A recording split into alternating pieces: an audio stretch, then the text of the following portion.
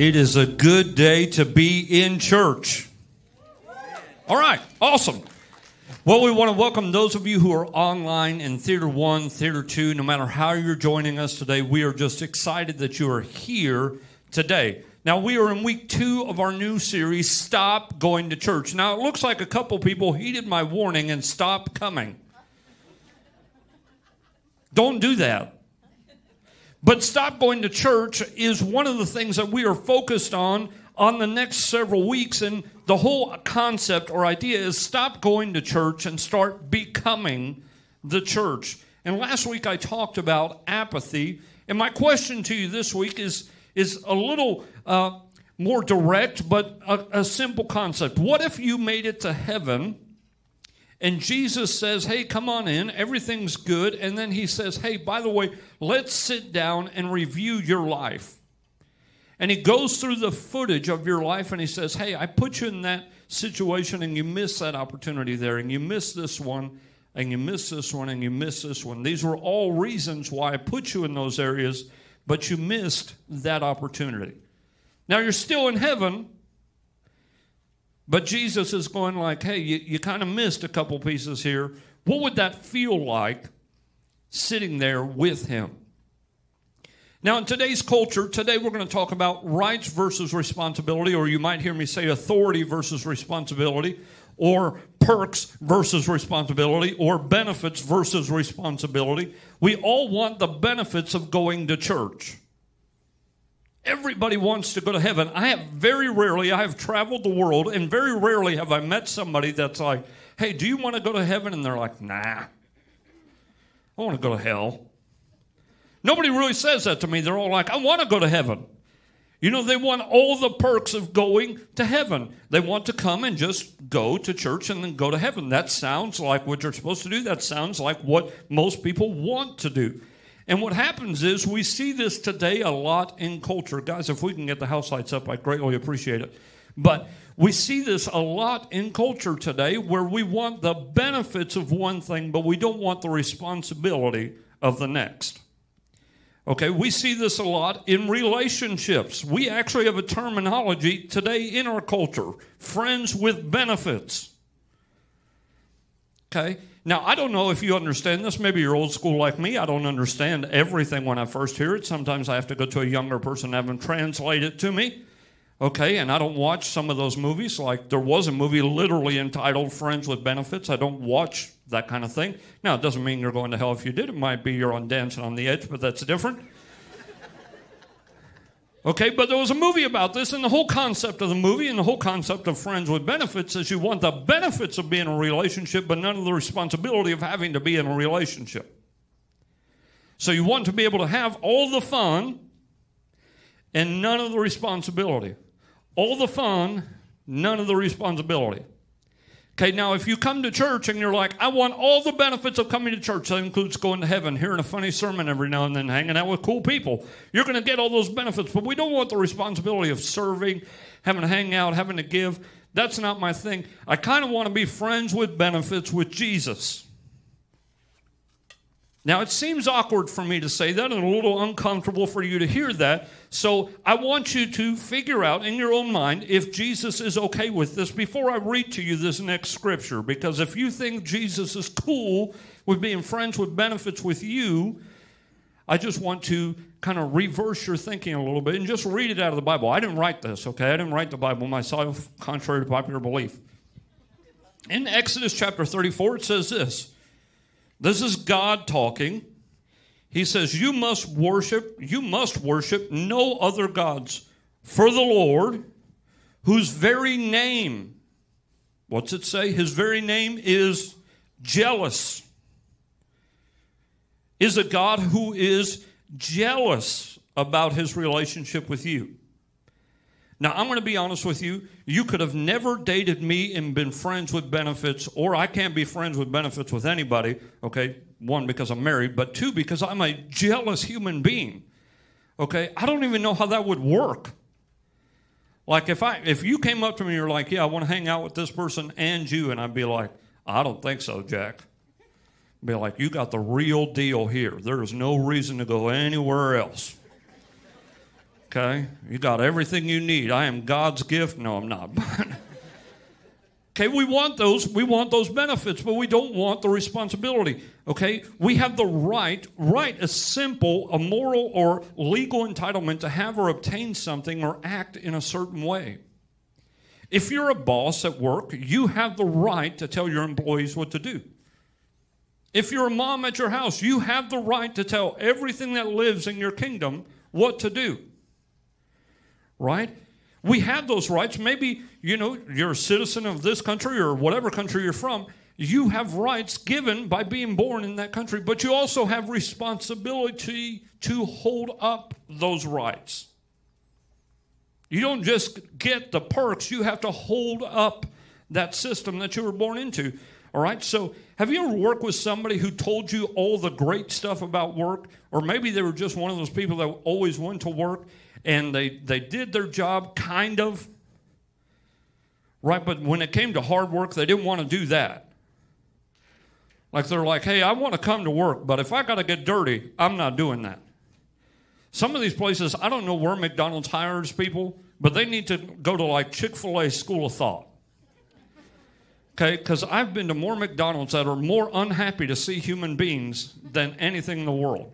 Like, can I have a burger? And they're like, I'm like, really? Is it painful? Is it that bad to work here? Okay, and they want none of the responsibility of like putting on the McDonald's thing. I'm like, look, if you work for me, if I worked at McDonald's, it would be very simple. You have to smile.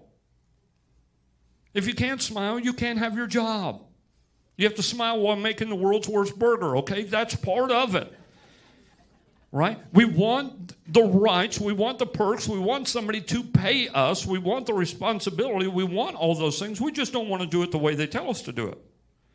It's the same thing with Jesus. It's the same way we treat our relationship with Jesus. We want everything Jesus has to offer. We just don't want to do it his way. We have a better plan. Back in the 80s, when I was growing up, at some point, your parents just left you alone, okay? There wasn't like a time, there wasn't a date. Just one day, they decided they needed to go out and left you at home. Okay, so they deemed one of your siblings in charge, and I'm the youngest brother. I have two older brothers, 4 and 8 years older than I am. Just one day, they just left. And I'm at 7 years old. I have, very little rights in my family at this point. I was allowed to use the toaster and the microwave. But my mom was like, I'm going out with my friends, and I'm not going to be home till like whatever. So dinner was fend for yourself nights. How many of you grew up on fend for yourself nights? We don't even do that. My kids think like there's a straight up like meal planning thing happening in our house. Like my wife's like a cook-to-order chef. I was like, you're lucky it is not just me here. Okay, because you all starve. I would not be helping one of you. If I was tired, if you can't figure it out, you're going to die. Okay, but they leave me at home, and both my brothers are like, it's fend for yourself night. You're on your own. I'm 7. All I know how to use is a toaster. And I was like, I want a grilled cheese. And they're like, well, I'm sorry, I'm not going to make you one. So here's what I do. I grab 2 pieces of bread, piece of cheese, and I look at the toaster. I'm like, all I got to do is cram it in there. If I smash it down hard enough, it'll fit in the little slot. So I do. I start pressing it down. Nobody's watching me because, frankly, they don't care. And they're just there, and I smash it in there. I put it in. And I just walk away. I set it and forget it. You remember those commercials. And so I said I walk away, and I come back, and the toaster's on fire. So I don't know what to do. I don't actually freak out or anything because it's not really my fault. I'm not in charge. But it's underneath the cabinet. And it catches the cabinet on fire underneath. So calmly, I walked over to my brother. I was like, hey, David. You remember when you said I couldn't make a grilled cheese? Well, I started to, and now the toaster's on fire. And he's like, what? So he runs over there. He doesn't know what to do. He takes a little handle off the sink, and he like sprays a little spray thing, and it's like barely trickling because it can't reach over there. Then my oldest brother comes running out, grabs the toaster, and throws it into the sink. Okay, and then pours water on it, puts a fire out. We do that. We put it away. We don't know what to do because the toaster is my mom's favorite appliance. She has a bagel every morning. And so what we did was we threw the toaster in the woods behind our house. And several weeks go by, and just by chance, my mom's out of bagel mode and not wanting a bagel. Like 5 weeks passes by, and one day she comes downstairs. She's like, boys, where is the toaster? We're like, Mom, we've never had a toaster. That's the craziest thing I've ever heard. We've never had a toaster. David, you ever seen a toaster? No, I've never seen a toaster. And my mom's like, it was right here. And she walks over and sees the soot underneath. She's like, did you guys almost burn the house down? And here's all I said, okay, was, hey, it's your responsibility. Okay, and she smacked me. Okay?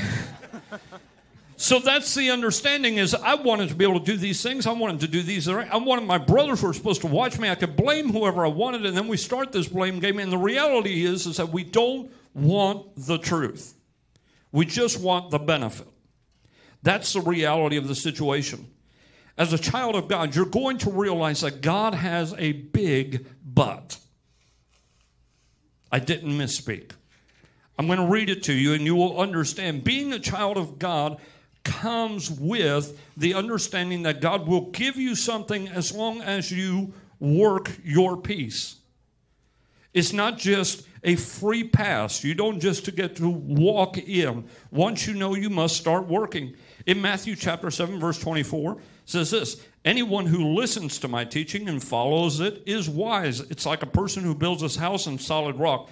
Though the rain comes in torrents and the floodwaters rise, the wind beats against that house and it won't collapse because it's built on bedrock. But anyone who hears my teaching and doesn't obey it is foolish. Like a person who builds his house on sand. When it rains, the floods come and the winds beat against the house and it will collapse with a mighty crash. You can't come to church and not have the teachings rub off on you. Because you stand accountable for everything you hear. When you get there, Jesus is going to be like, what'd you do with what you heard? You're like, nothing. And you're like, I don't understand. And I want you to understand that the greatest understanding you will ever get is you are called to be the church. Not just go to church. Going to church is a huge waste of time if you're not going to be the church. It's not even half as fun. Jesus isn't interested in being friends with benefits with you. He's not. He loves you. He wants you to go to heaven, but he has a plan for you now. And he's hoping that you execute it before you get there. Why? Because you were designed with a purpose and a plan, just like you heard Leslie say earlier. We have a responsibility when we go to work. How many of you have a job? Almost everybody. How many of you have a boss? How many of you think you could do better than your boss? Good. We're all in the same place. We have to know this, okay? We have a right to work, but how we handle our responsibility is what God is looking at. How we handle our job, how we handle ourselves at work is what God is looking at. It's not just the job part. He's looking at how you handle your job. Let me ask you a question. If I went to your job based on your job performance, would they tell me that you embody all Christian principles, hard work, quality, character, integrity? Would they say that about you? Don't answer. I don't want to know. It'll hurt me. God proves that each one of us, man, we were all made with a unique skill set, and you were put at that job for a reason. Some of you are like, there is no way that God created me, fill in the blank, to work there. And I'm like, maybe not forever, but for right now, yes. Where you are is on purpose. If you are a follower of Jesus, you didn't just trip there. I've had jobs that I never understood while I worked there. My first job at a church was cleaning toilets. Okay, I was a janitor. And look, it's not fun to be a janitor, okay? Especially when you're the janitor pastor. So I'm the pastor during the church times, and I'm a janitor afterwards. So I get to hear your, and then clean your, and if you said a bad word in those blanks, that's on you. Because I was using the word poop to test you. Okay, here's the deal. I had to deal with that. And look, I didn't know this, okay? Girls go to a guy's bathroom, and here's why. It is 10 times cleaner than yours, and it's a proven fact. I've cleaned thousands of them. Girls are like, no, I'm telling you, trust me in this. This is a proven theory, okay? Guys, we all share the same urinal. We won't walk past the first one. Everything's clean past that point. You just have to be willing to go past that first one. I don't know why I said that. That's not in my notes. Although our roles might be different, our callings are equal. We need every piece of us to do its role in order to fulfill God's calling to us. You might think like, oh man, they have an amazing job, and that person's job, you know, they go to work super happy every day. I've never met anybody who went to work super happy any day. Anybody in here, you wake up stoked to go to work every day? I want to go to your class. Okay. Well, you also die every time you get a vaccine. I've sat next to you during that. So it's not all sunshines and rainbows over there. I know her, that's why I said that. But here's the deal. Some people, not most people, okay, there are the exception, okay, that wakes up and goes, but most people are just like you. It's a calling. You have to just do it. You don't have to feel it. You just have to do it. You have to wake up and go and do it. And here's the deal. You were designed for that. Look how specific God gets with designing one human being for a purpose. In Exodus chapter 31, it says this. Then the Lord said to Moses, look, I have specifically chosen Bezalel, son of Uri, grandson of Hur, of the tribe of Judah. I have filled him with the Spirit of God, given him great wisdom, ability, expertise in all kinds of crafts. He's a master craftsman, expert in working with gold, silver, bronze. He is skilled in engraving and mounting gemstones, in carving wood. He is a master at every craft. His purpose was to rebuild the temple of God. He was designed for that purpose. What kind of worker are you when you go to work? Is your boss happy to see you? Are you happy to see you? Are the people around you happy to see you when you go to work? You have a responsibility to live out the characters of God. You can't just go to church and be like, don't invite somebody to church if you are a horrible employee. Tell them you go to any other church in town but this one. I go to First Baptist. God bless you. Yes, I go there. Tell them. I don't know what church that is. I just made that up. Tell them anything else. Why? Because we want to represent the body of Christ, and we want to do it well. We don't just want you to be like the bottom rung employee. We want you to be the top one that works hard, that smiles at every customer. If you're a Whopper flopper, be the best Whopper flopper there is.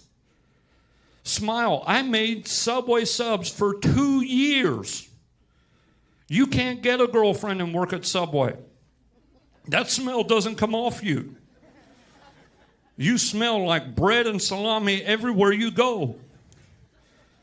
Okay? And unless she's really hungry, she's not interested.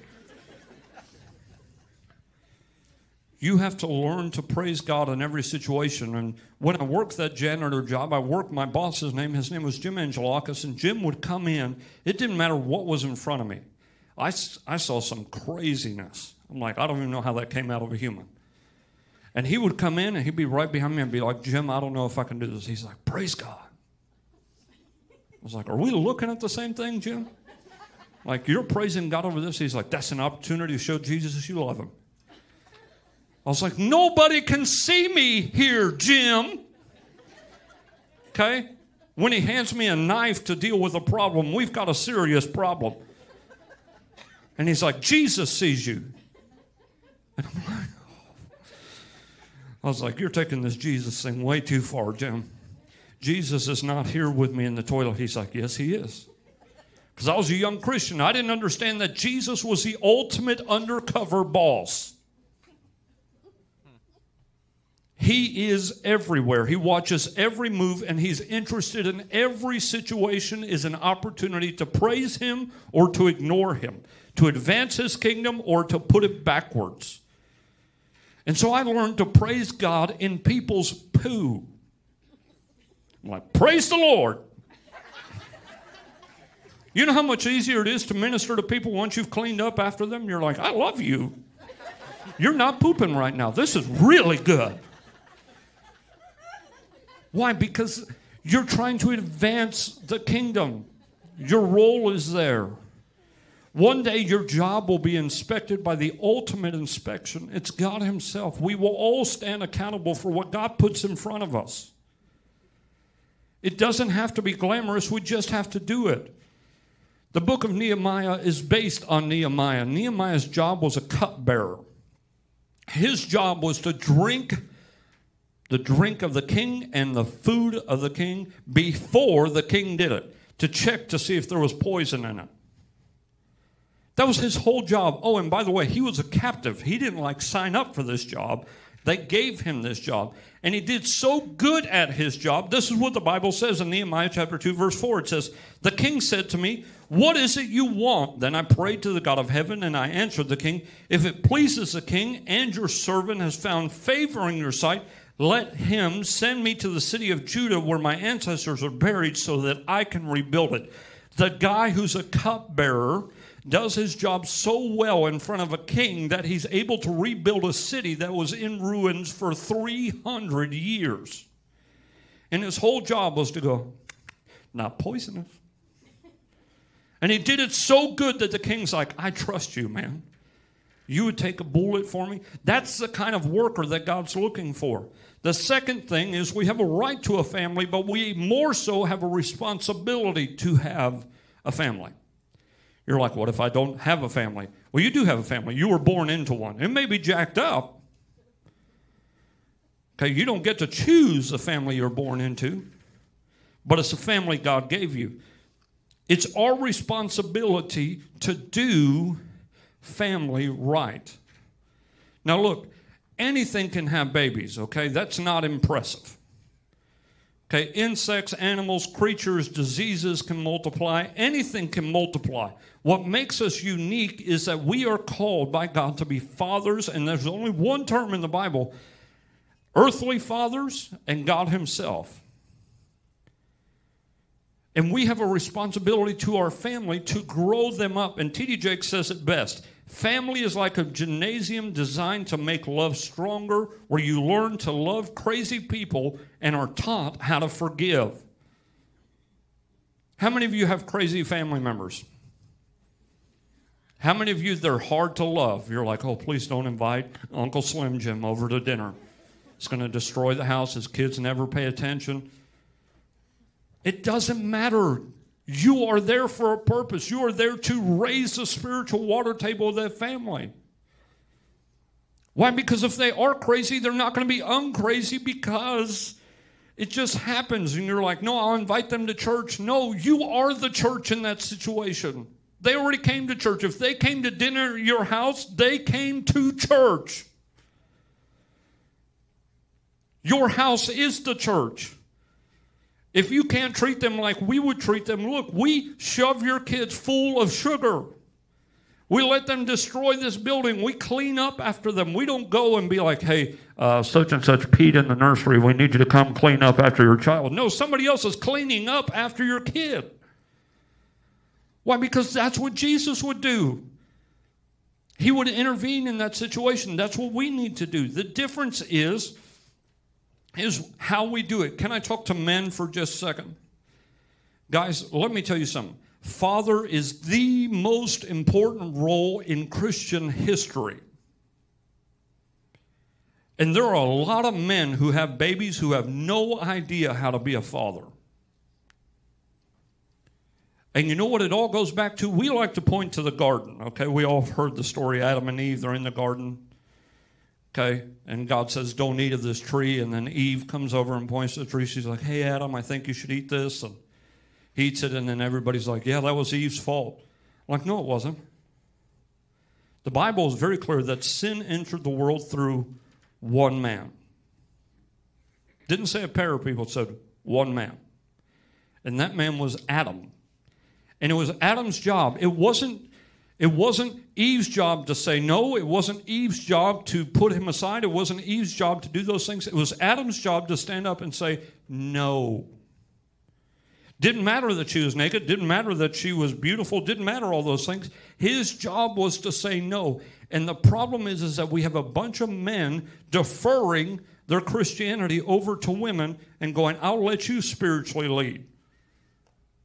Let me ask you something. If you are called to be the spiritual leader of your home and God tells wives submit to your husbands, okay, are you worthy of submitting to? Okay, and don't ever, ladies, please help me with this, okay? When it says wives submit to your husband, that's one man, not all men. Okay, so you're not like second-class citizens in any way. But let me tell you something, guys, your responsibility is to be the spiritual catalyst of that home. And if you're not living up to that role, somebody's got to raise it up. And I'm telling you that God's going to go, that was your job. That's why I put you there.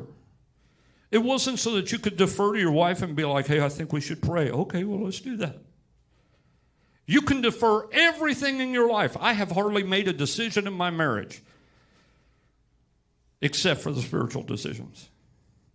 She can run everything. She does run everything. Everything except for the spiritual department. That's my role. I have to be the catalyst in that movement. I have to be the one who stands up and says, you know what? That's my responsibility. Ladies, let me ask you something. Do you model to your children submission properly? And I'm only saying submit if they're a spiritual catalyst. I'm not saying just go out there and submit to some random dude that's not following Jesus at all. That's not what I'm saying at all. But if they are a spiritual catalyst, do you show your children what it's like to submit?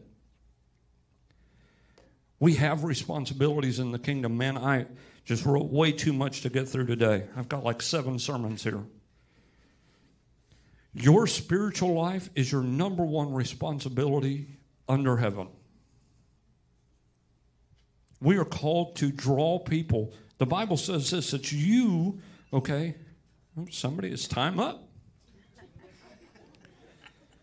Your spiritual responsibility is number one is to love God and love others.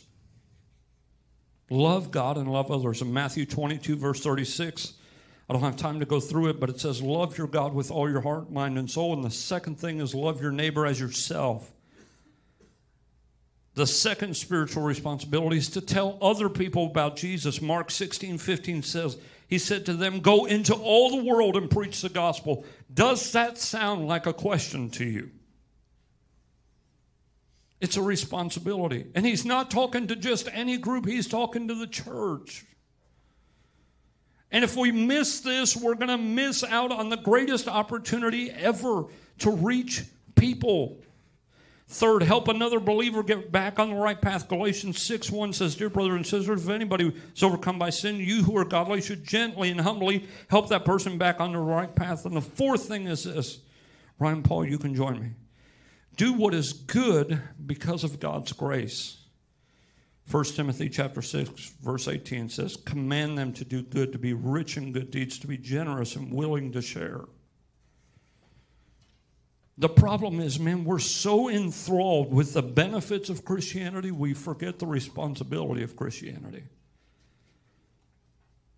I want to show you a picture. It's one of Time magazine's top 100 most famous pictures of all time. It was taken by a 24-year-old photographer in Central Africa. And what you see here is a little girl trying to go from her village to the feeding post, which is about 2,000 yards. And she's so emaciated that she can only make it about 10 feet without collapsing. And she's walking so slow that vultures are following her.